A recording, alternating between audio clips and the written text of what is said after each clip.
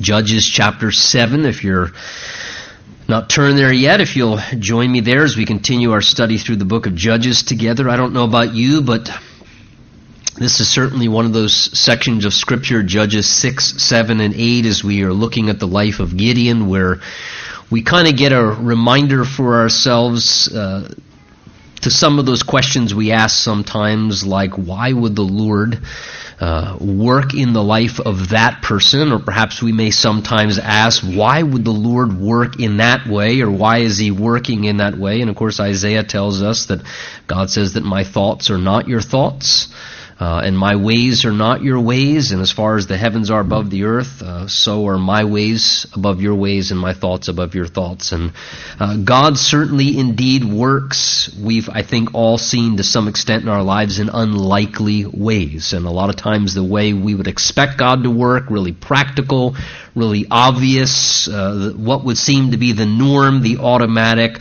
A lot of times we find with the Lord that He works outside of those things, that the way for God for one location to the next location may not always be a straight line. We say, okay, the shortest way from one point to another is a straight line, and from God's perspective, it may not always be that way. It may be He takes us this way, and then that way, and then backwards 7 steps, and then forward 3, and then back to the right 4, and then ultimately brings us to where He wants us to be, because oftentimes for God, He knows the destination is going to happen, but He's interested in the process and what the process accomplishes in our lives, that He would be glorified, that we would be benefited, that the world would see things about Him that need to be revealed, because God is a God of revelation. And I think this section, as we look at the life of Gideon and what God was doing through Gideon's life, is a real testament to that. We saw as we looked at chapter 6 last time, by way of refreshment, that Israel again had done evil in the sight of the Lord.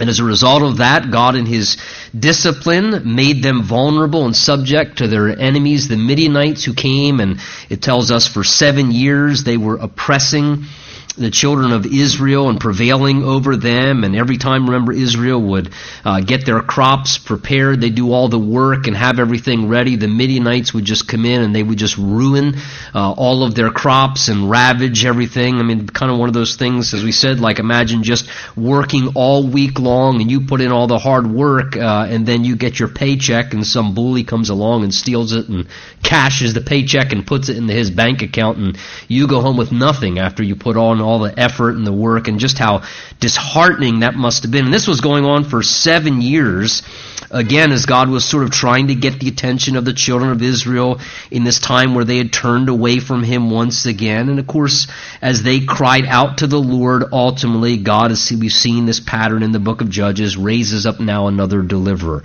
And this time, the judge or the deliverer He chooses is clearly a very unlikely individual. The Lord goes and reveals Himself to this man named Gideon, who it says was hiding in the winepress threshing wheat. So he's a man who obviously lacks courage. He's not looking to have any hassle. He's looking to just avoid everything possible and keep to himself. And the Lord goes and reveals Himself to him and says, "The Lord is with you, you mighty man of valor." And right away he begins to wonder, I think maybe you have the wrong address. Why are you contacting me? And the Lord begins to indicate to him that he was to go and to save Israel from the Midianites, and that the Lord was sending him. Well, Gideon then worked, remember, through his process of his own insufficiencies and his own insecurities. I'm the least in my father's house. I'm a weak man. How could you possibly use me? All those natural human dynamics. And the Lord revealed Himself to him in a powerful way, gave him a sign as fire came out of a rock. But ultimately the real change came in Gideon's life in chapter 6, verse 34, where there it says, "But the Spirit of the Lord came upon Gideon." And it was at that point that the change came into his life. I always loved that statement. We'll see it later on. It's a reference to Saul's life a little further on in the New Testament, where it says the Spirit of the Lord came upon Saul, and it says he was turned into another man.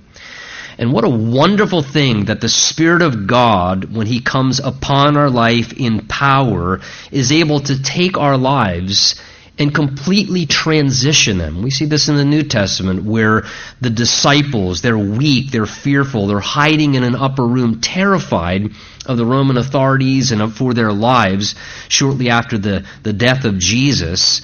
And then the Spirit of God is poured out upon their lives, and all of a sudden they become these bold, ferocious, like lion-like, individuals who are proclaiming the gospel with such boldness and courage and tenacity, and they're willing to lay down their lives for the Lord. And the only thing you can attribute the change to in these men's lives, who were bumbling and weak and cowardly and self-centered, and then all of a sudden they're individuals who in a short matter of time, it says, literally turn the world upside down for Jesus, is the very fact that the Spirit of God came upon their life. And their life was changed. They were radically transformed. And this was the case with Gideon. All of a sudden now courage fills his sails. He's taking God at His word. He's ready to embrace the call of God. Nothing's changed.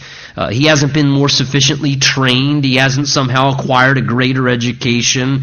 What he has done is he's now embraced the call of God, and the anointing of God has come upon his life, which has now prepared him. And so verse 34 says, when the Spirit came on him, then he was ready to step into action and obedience, and he blew the trumpet, and the Abiezrites gathered behind him. Remember, he sent messengers out through some of the tribes, Manasseh and Asher and Zebulun and Naphtali. So he now rallies the troops together, which bring us now to chapter 7, where we pick it up tonight in verse 1. It says, and then Jeroboam, remember this was another name given to Gideon after he had torn down his father's altar to Baal, his first step, a small step of obedience as he was gaining his courage and demonstrating his faithfulness in small things. We saw in chapter 6, he was renamed this by the community people. Gideon, or Jerubbaal, synonymous with the same. And all the people who were with him rose early, and they encamped beside the well of Harod, so that the camp of the Midianites was on the north side of them by the hill of Moreh in the valley. So we now have Gideon assembled together, all those who answer his call to come and to fight against the Midianites, as he puts out the call, the draft, if you would. And now we have rallying together a small segment of the Israelite population, and it says that they assemble, the Israelites, beside the well of Harod. The Midianites are now camped, and they're prepared for battle on the north side by the hill of Moreh in the valley. That's geographically about a 3 to 4 mile distance. So they're not too far apart from each other.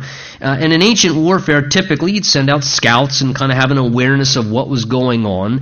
Now, we know from later on in chapter 8, verse 10, that the Midianites at this point have rallied together 135,000 soldiers. Not to mention that they had camels and other things that were helpful in that type of ancient warfare.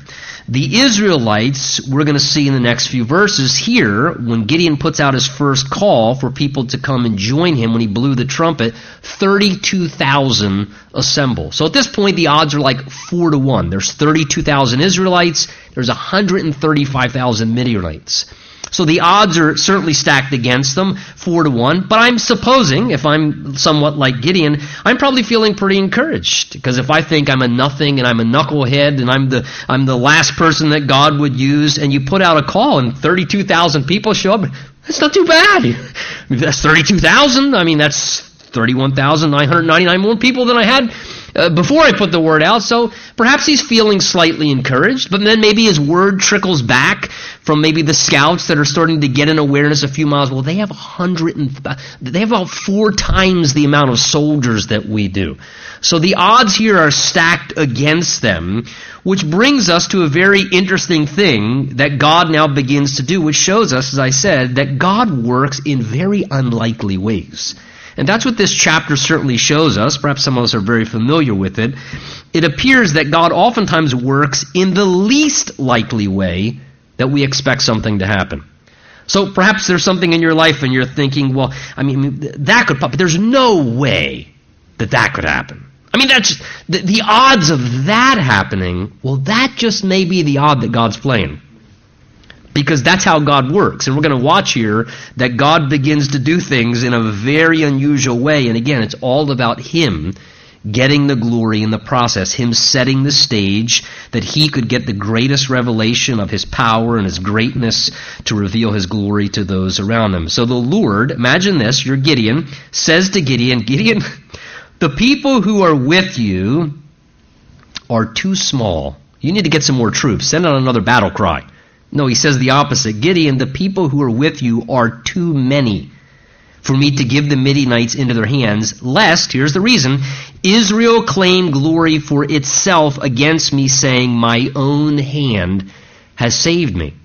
Now the odds are 4-1, 32,000 versus 135,000 trained warriors who also have camels and so forth, things that aid in the practices of warfare. And God now speaks to Gideon. He says, Gideon, you know what? Those odds, 4-1. Yeah, Lord, 4-1. I mean, can we bolster the troops? I mean, yeah, the odds are, and he says, I don't like those odds. I don't like them either, God.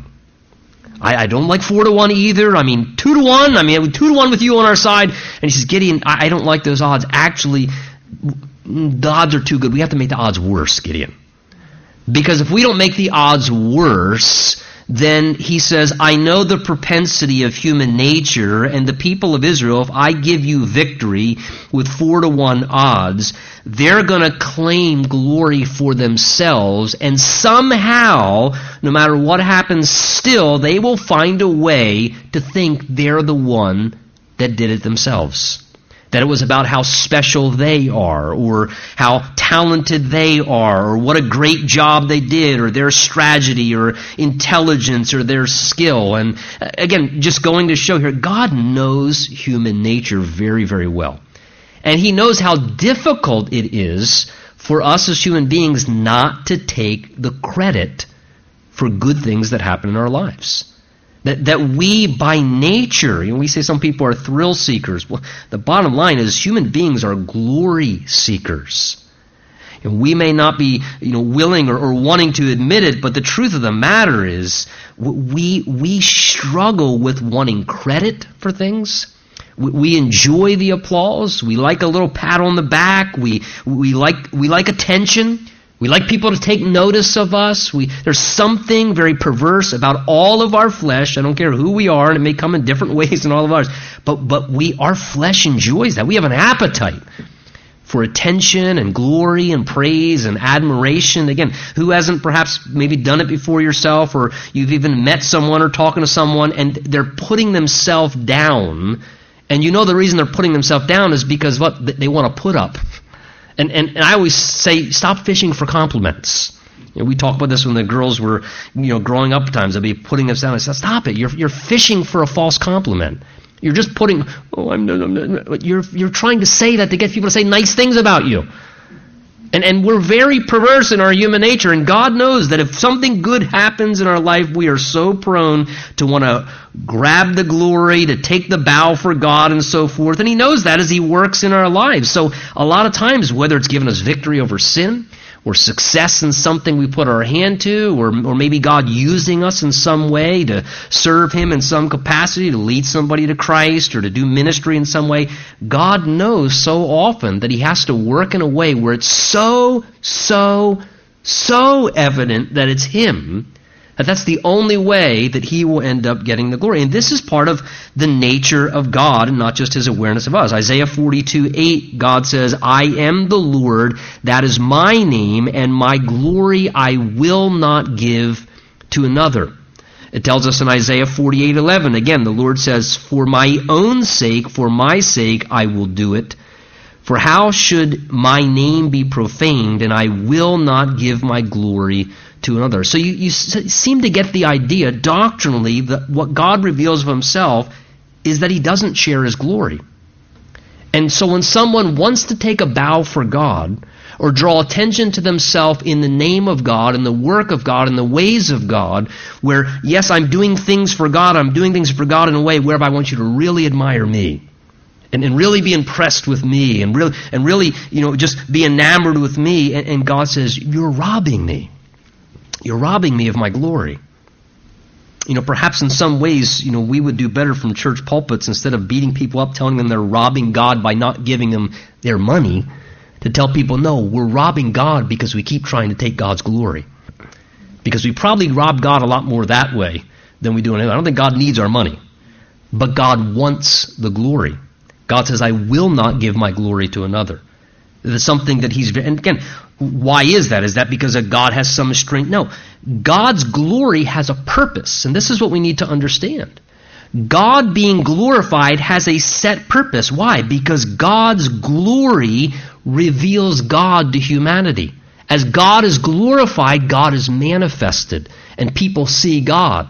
And again, remember, Jesus said that people would see your good works and glorify your Father in heaven. God's glory has a purpose.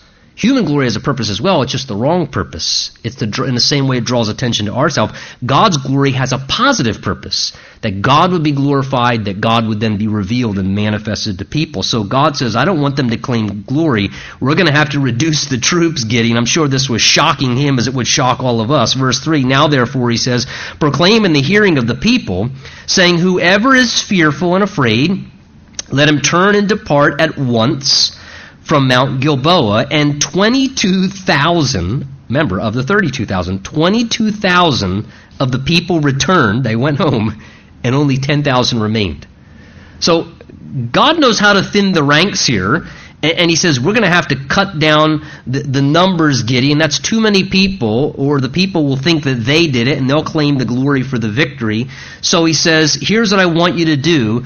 This I assure you will thin the ranks, Gideon. He says, employ Deuteronomy chapter 20, verse 8. This was already a principle given back in the book of Deuteronomy, that the commanders were to say, anyone who was fearful among the ranks could depart, and they didn't have to go out to warfare, because the fearful soldiers would cause the rest of the ranks to become faint-hearted. So they would thin the ranks like this militarily. So God says, just employ this principle, and God knows that this would drastically reduce the numbers, and 2/3 are reduced and go home. Again, take notice, God knows, again, human nature, and he knows how to thin a crowd. What does he do? Very simply, he just appeals to the selfishness of human nature. He says, whoever's fearful and afraid, whoever is concerned about themselves, let them go home. Those who are willing to sacrifice, those who are willing to care about something bigger than themselves, they'll remain. But he says, I know human nature, and 2/3 of the people there, Gideon, people are innately selfish. Most people, if you give them the option, they don't want to sacrifice. Most people, if you give them the option, human nature, people don't want commitment. They don't want sacrifice. If there's any way they can have an excuse to get out of something, they'll gladly take it. And God knows human nature, that the natural tendency of us is to be lazy, to be self-preserved, an excuse? All right, I'll take it. An excuse? Absolutely, I'll embrace it. So God knows there would be a minimal amount who would be willing to say, no, I'll sacrifice. Because humans by nature don't want to sacrifice. We don't want commitment. So God says to employ this. 2/3 go home. Gideon must be thinking, oh my goodness, this is getting worse. Now the odds are 13.5 to 1.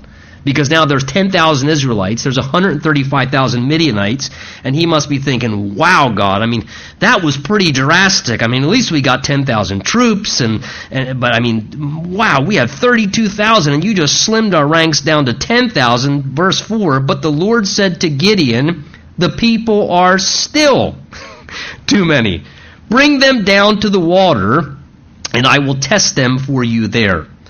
Then it will be that whom I say to you, this one shall go with you, the same shall go with you. And whomever I say to you, this one shall not go with you, the same shall not go. So word number 2 comes from the Lord. Gideon, that's a pretty good reduction, but I still don't like these odds. They're still not bad enough.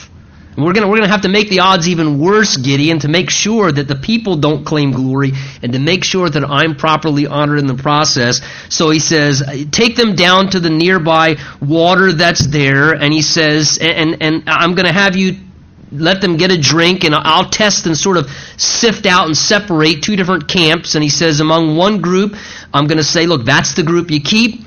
And he says, among the other group, those are the ones that then you're going to send home once again. So bring them down there, he says, and I'll test them. And whoever I say to you, this one shall go, that's who will go. And whoever I say shall not go, the same shall not go. Again, take notice, who is the one here ultimately that is determining who would do the works of God?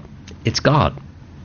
It's God. It's not, God saying to Gideon, I want you to put out some applications, let them fill out some things, and we'll review all the applications and see the credentials. God says, listen, the ones that I say should go with you, they'll go. The ones that I say shouldn't go with you, they shouldn't go with you. And here again, you see God doing His work, and God selects those who are His servants. God selects those who He will use. And I think this is a principle that's important, that we recognize that the work of God should be done by God being the one to determine how His work gets done. And sometimes that is simply a matter of God saying, this is who I've chosen to do that work.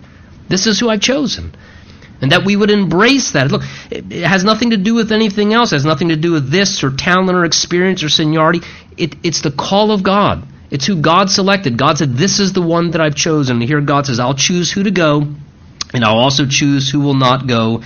And so imagine this process now. This must have been worse than the first time. Verse 5, so he brought the people down to the water, and the Lord said to Gideon, everyone who laps from the water with his tongue, as a dog laps, you shall set apart by himself. Likewise, everyone who gets down on his knees to drink. And the number of those who lapped, putting their hand to their mouth, was 300 men. But all the rest of the people, that is 9,700, they got down on their knees to drink water. Now, basically, they go down to the water. He says, all right, men, take a moment here. Everybody wants to get a drink. And there probably was a process. I don't think just, got 10,000 people spanned along a river here. Probably one, in groups they were going down. And Gideon was watching, and God had conveyed to him. And I guess these are apparently two basic ways people would get down. This is a very ordinary thing, just drinking water. But in this very ordinary thing, some would get down on all fours and just kind of bury their face in the water and drink the water out of thirst in an arid climate. Others were, for whatever reason, maybe they, had bad backs or whatever, and they just bend down on one knee and they're scooping the water and sort of lapping it like a dog would, sort of drinking water out of a bowl. Now, there are those, commentators like to take the time and read into, okay, well, this is why they lapped it, and the ones that were doing like this, they were more perceptive, and so God, narrows down, a certain group or whatever. At this point, Gideon doesn't even know which group God's going to pick. He just sees, okay, 300 men did this, and I want you to put yourself in Gideon. 300 men did this, so, okay, you guys all go over there. 9,700 did it the more normal way, and if I'm Gideon, I'm thinking, whew, all right, this time God only took away 300. Right? I mean, that's what I'd be thinking. Oh, thank you, Lord. The first time, that 22,000, that rocked my world. But God, certainly this time, all right, you have mercy on me. I mean, you knew I could handle 22, but you're only taking away 300 this time. And can you imagine at that point when verse 7, the Lord said to Gideon, by the 300 men who lapped, I will save you. And deliver the Midianites into your hand. Let all the other people go, every man to his tent.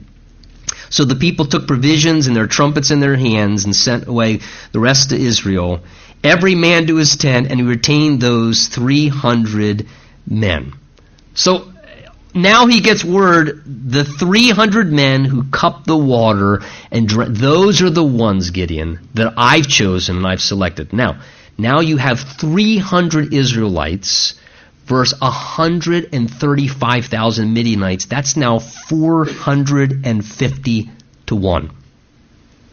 That's really bad odds. I mean, that is just, you can't get much worse than that, where you think there is just no possible way. That's an impossibility at this point. 300 people. I mean, even if we try a buddy system, I mean, how are we going to do that? 300 men against 135,000 soldiers. And again, as I said, there are those who want to take this and look at it as a way of, there was something unique or special about those 300, that the ones that put their faces down in the water, they weren't alert and aware and keeping their eye open for the enemy. So the 300 that were really sort of like the green, they had the ingrained Green Beret, Navy SEAL kind of temperament, so they were stealthily, looking around for a Midianite in the bushes or something. To me, that defeats the whole purpose of the passage. Because what are you doing? You're giving glory to men. Oh, 300 Green Berets. And isn't that how humanity would think? well, we just had to, that's all it takes is 300 of our Navy SEALs to wipe out 135,000. That would be claiming glory for themselves. It's very likely that these 300 individuals were just so odd, and 9,700 of them were more than normal people. It may be that these 300 individuals were the individuals who had bad backs, who, like I said, were just like the most unlikely group and the most odd and unusual individuals. And God said, there you go, now I have my crew.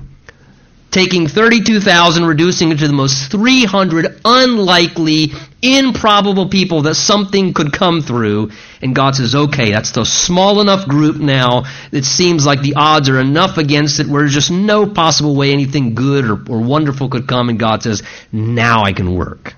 Now I can work. And again, take in consideration what God's doing here. God may sometimes stack the odds against us purposely, this reminds us. Sometimes in our life when God wants to work, He may purposely stack the odds against us for His purposes, for His glory. And we're thinking, Lord, what are you doing? Lord, what is this? Reduction, fall apart, losing this, losing that. Lord, what are you doing? Lord, wait. Sometimes that's called pruning.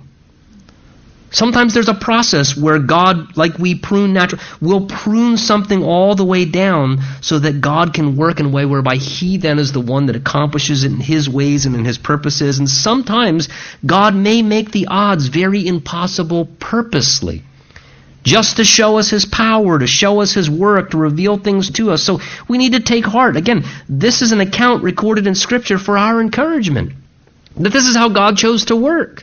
It must have been very unusual. Again, if you put yourself in the literal sandals of Gideon, these men, I mean, it's a rather intimidating thing here. That's kind of a scary thought.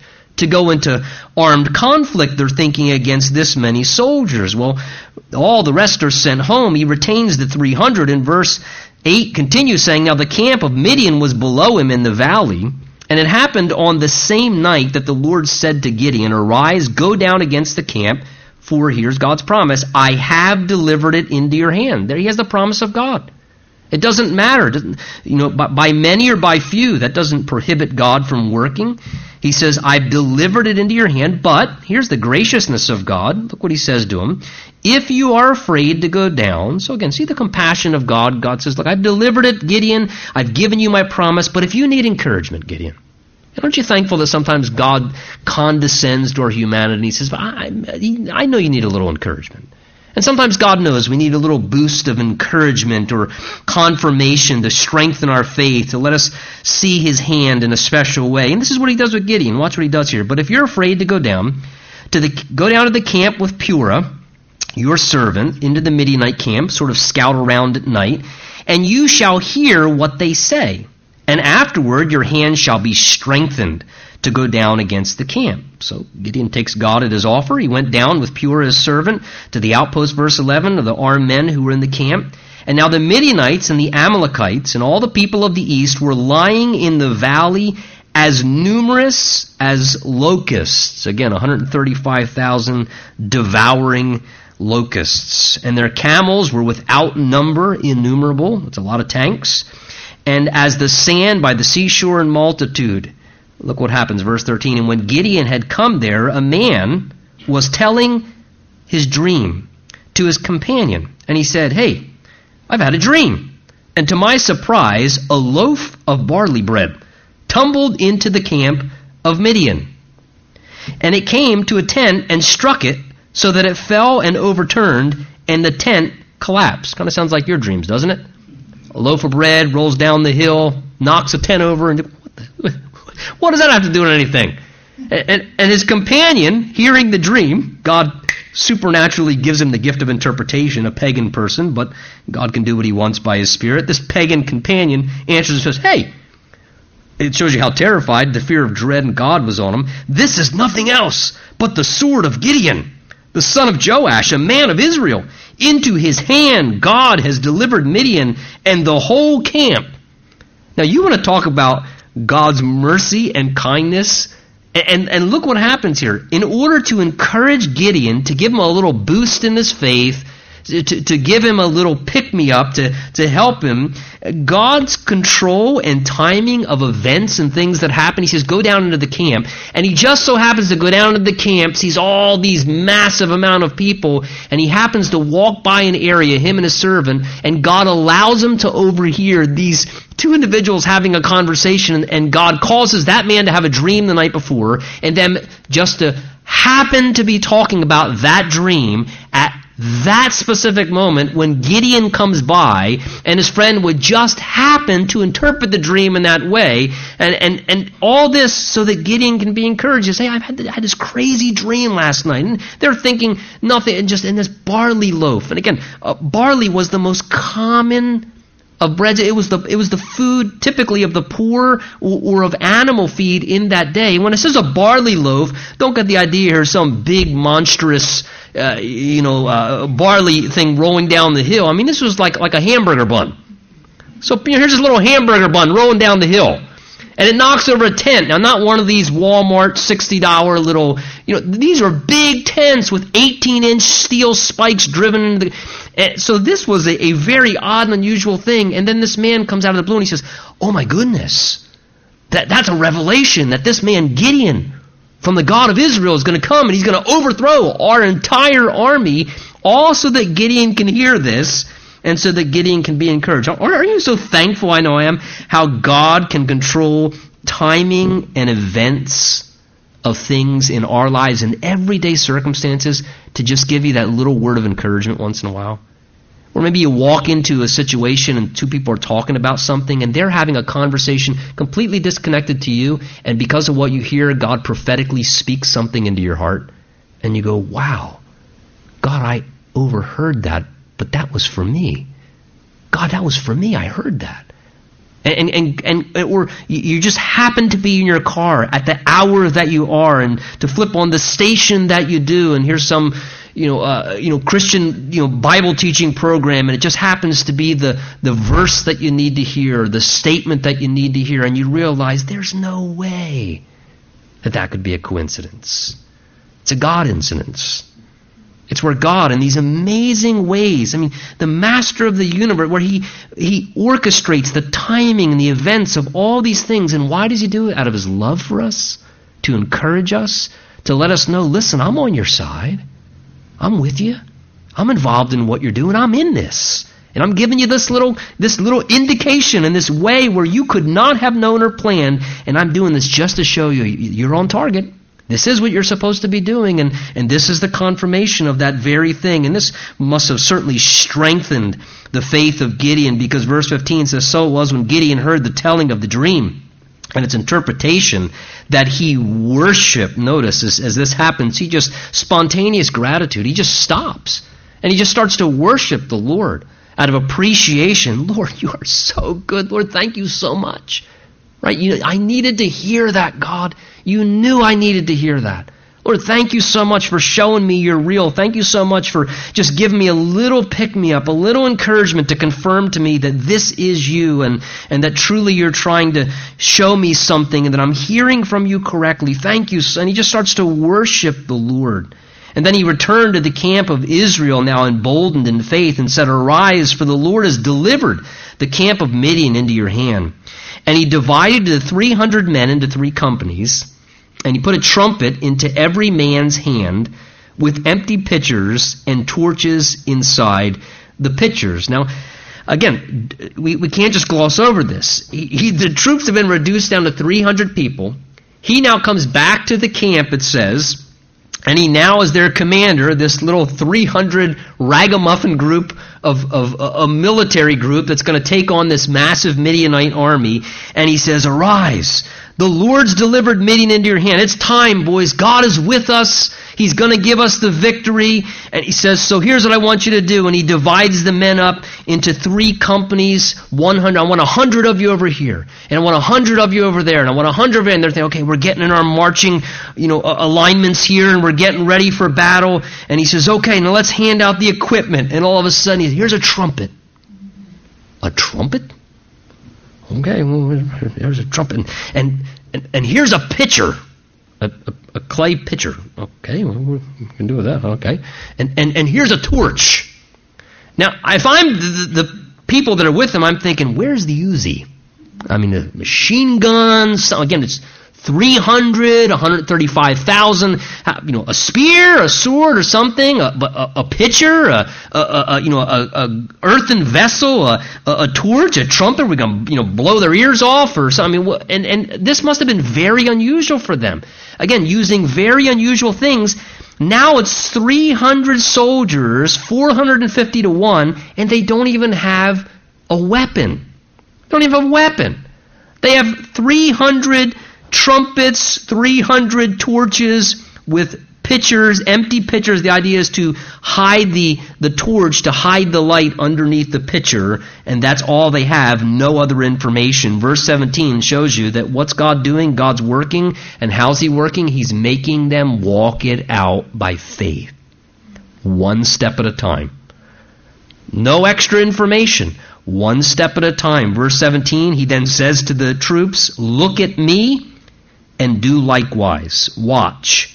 And when I come to the edge of the camp, you shall do as I do. So he says, when I blow the trumpet, I and all who are with me, you also blow the trumpets on every side of the whole camp, and we're going to all shout, the sword of the Lord. Wait a minute, Gideon, we don't have swords. The sword of the Lord, obviously there was a spiritual sword, because it would be a miraculous victory that God was going to bring. We're going to shout the sword of the Lord and Gideon. So he hands out the equipment and he says, listen, here's what I want you to do. Pay attention. Look at me. And you follow my lead. You do as I do, he says, and you just keep your eyes on me. And he says, when you see what I do, you do likewise, and you just follow my lead. And again, as I see this in the leadership of Gideon towards those who are following him, it just reminds me, verse 17, very beautifully in many ways of really what Jesus wants us to do as we follow him. He's the shepherd, we're the sheep, and he's our leader, and we're his servants. I think this is often what the Lord says, look, just look at me. Look at me. You keep your eyes on me. Don't look at the circumstances. Don't look at what they have and what you don't have. Just you look at me. Keep your eyes on me. And you do what I do.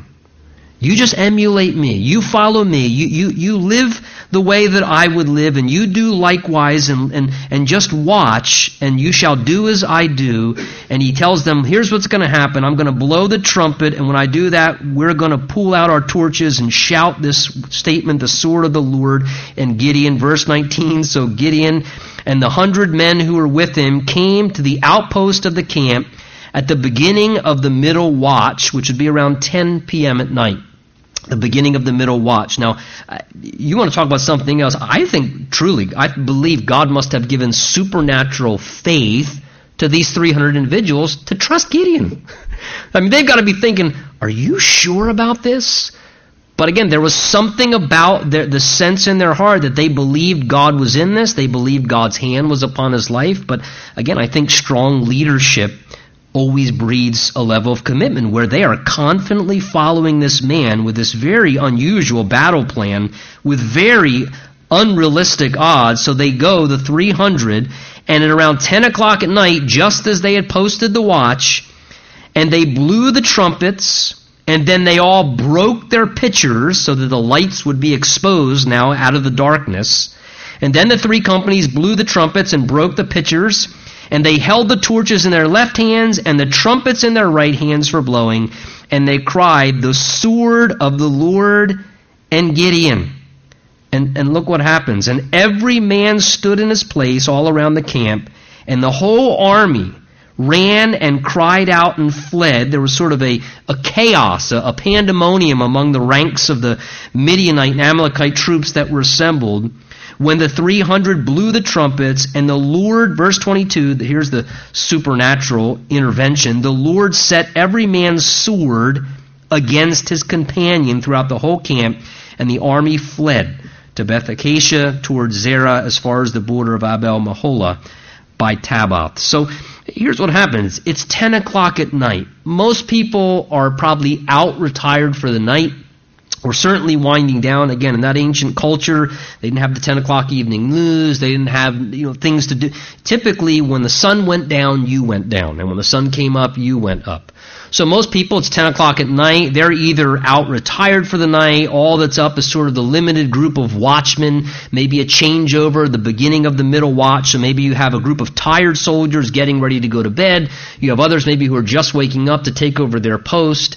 And all of a sudden, out of the sheer darkness of a desert-like climate in that ancient culture there, out of the sheer darkness, all of a sudden these loud trumpet blasts begin to come forth, and all of these lights begin to light up all around them where the 300 individuals were at. Now keep in mind, in that culture, typically when you had a brigade of soldiers, you may have a commander with 1,000 troops and so forth. You usually had one trumpeter out front and maybe one person with a torch that would light the way.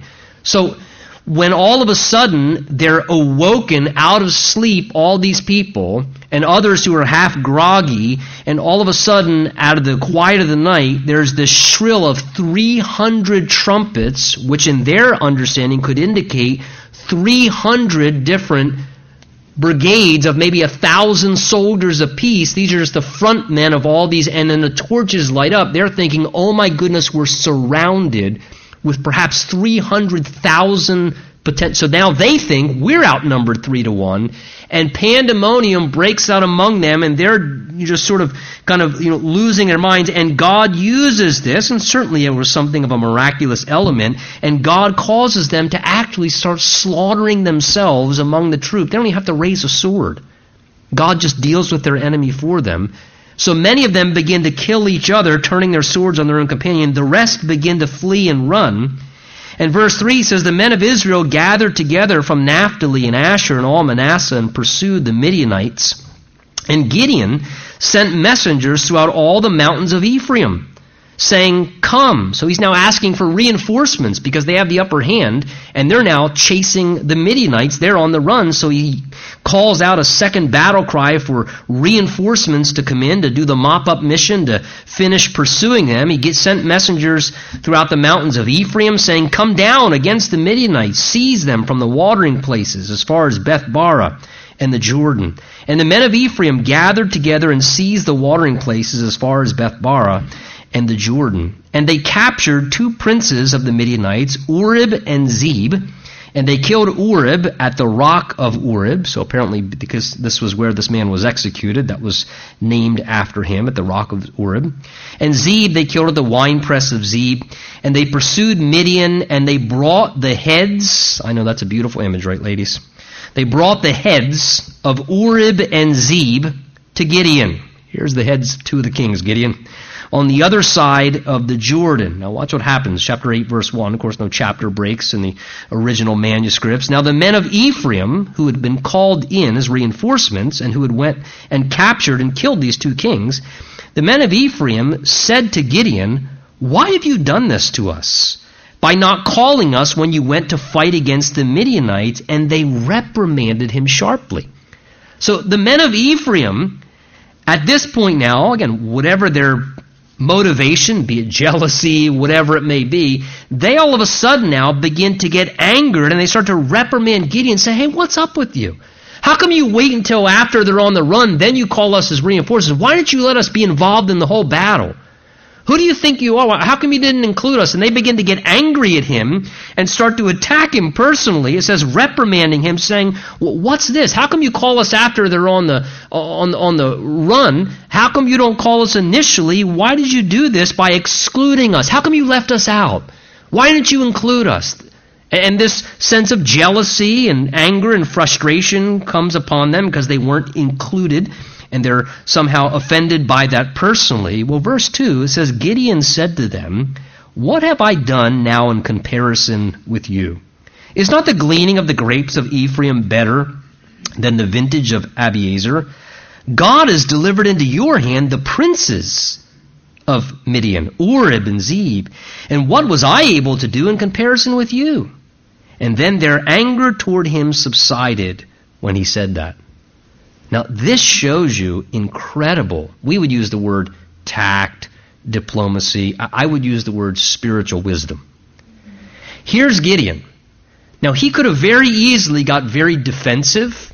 He could have very easily took this personal, as they're saying, what's the matter with you? Why didn't you include us? And they're jealous and they're upset. And look, God called me, he didn't call you. I mean, he could have got all up in arms about this, but instead, he very wisely maintains self-control and wisdom, and rather than take it personal and get all defensive, instead, he employs Proverbs 15:1, a soft answer turns away wrath, but a harsh word stirs up anger. And instead, Gideon says, whoa, wait, listen. I mean, what did I do in comparison to you? I mean, you did the big thing. You took down two of the kings. You took down two of the princes, Oreb and Zeb. What did I do in comparison to you? You took off the heads of two of the princes. All we did was take out some foot soldiers. And he compliments them, and he speaks kindly and softly to them in response. And what does he do? He diffuses their bad attitudes and even their immaturity and their carnality. And he diffuses it. And this is a tremendous indication of wisdom and spiritual leadership. That rather than instigate an issue, he diffuses it.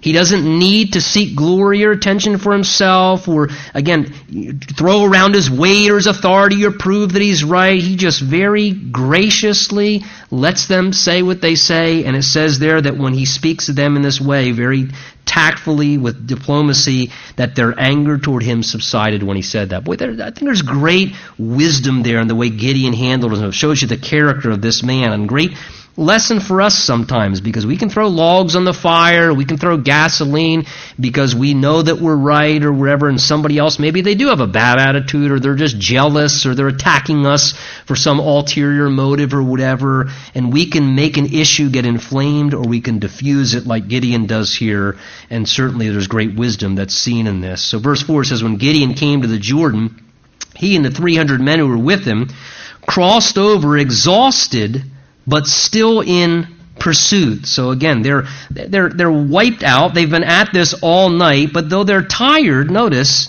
they don't just give up and turn in. They continue to be faithful, because why? They want to complete what God has told them to do. They're exhausted, but they're still in pursuit. They could have just said, look, well, that's good enough. We really had quite a victory there, and we did take out two of their kings, and so certainly I think that's sufficient, and they could have backed off, but that wasn't the heart of Gideon. The heart of Gideon was, God said that he was doing something, and what God has asked us to do, we must carry it out to completion.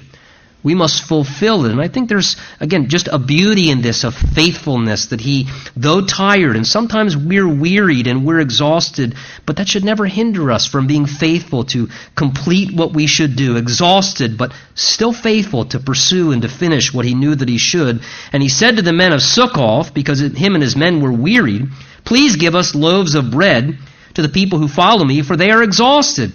And I'm pursuing Zebah and Zalmunna, two of the kings still on the run, from Midian.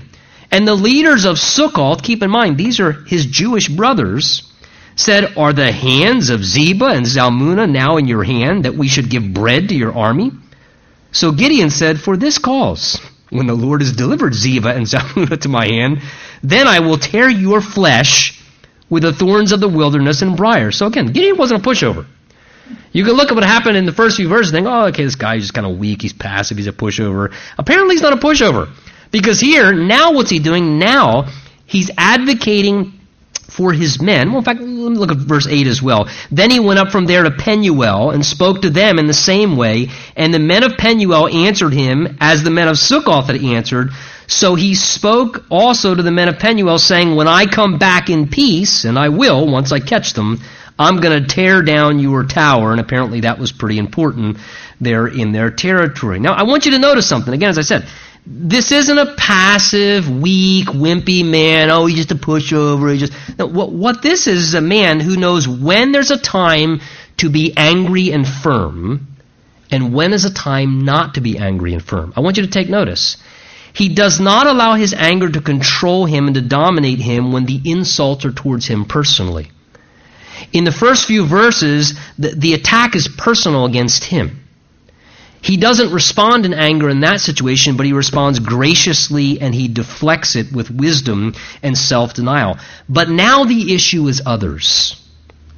Now the issue is his troops who are starving and wearied and who have faithfully fought in battle. And he says to them, listen, can you give some bread? My soldiers, they're ready to fall over. They're faint. And he asked some of his brothers, the fellow Jews in the area of Sukkoth, listen, give us some bread, would you? My troops are weakened and we're pursuing the Midianites. And everybody should have been grateful for that. The Midianites had harassed them for 7 years. And instead of supporting them and helping them, verse 6 and verse 8 tell us that these two different people groups, they rather sarcastically say, well, I don't see them fully conquered yet. Don't count your eggs before they hatch or something like that. You know the statement, whatever that's supposed to mean. Your chickens before they hatch. I'm not a farmer, sorry. And they not only don't help, but they're very sarcastic in the process. And now Gideon gets very firm. He says, when I come back, I'm going to teach you a lesson or two. And he becomes very firm. But his anger, notice, is exercised righteously. Why? Because now you're harming someone that he cares about.